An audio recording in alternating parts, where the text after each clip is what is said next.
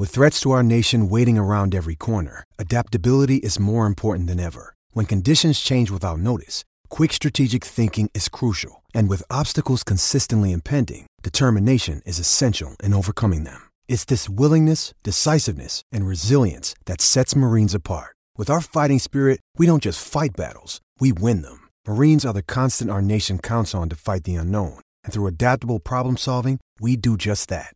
Learn more at marines.com.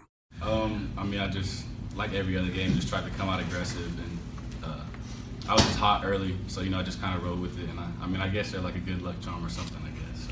So. Alex gets 16 and Justinian gets 14, and they both could have ended with 20 had they not turned the ball over there at the, when I subbed them back in towards the end there. And but those two are just getting, they're getting better, and Alex has really improved, and they're important, and it's great to see them making jumps. It's a roller coaster for sure.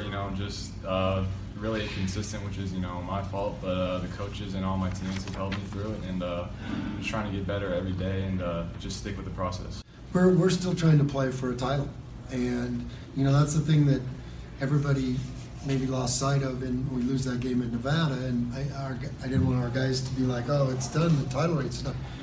Colorado State and Nevada play each other. Mm-hmm. There's going to be a loser, one of those. So if something else happens, you got a shot at it. So that's what we're still playing for. You don't want to look back a month from now and go, oh, dadgummit, we could have still won that thing if we would have been, dialed in and not feeling sorry for ourselves. It just feels good. It feels good, mainly just because, I've just been contributing more to the team and more to our winning. So, really, it just kind of feels like everything that I've gone through and just all the work and just everything, it's just starting to come through for me and just starting to pay off with me being able to just contribute to the team more. And I'm grateful to be able to coach these guys and, represent Boise State and be the caretaker of this program.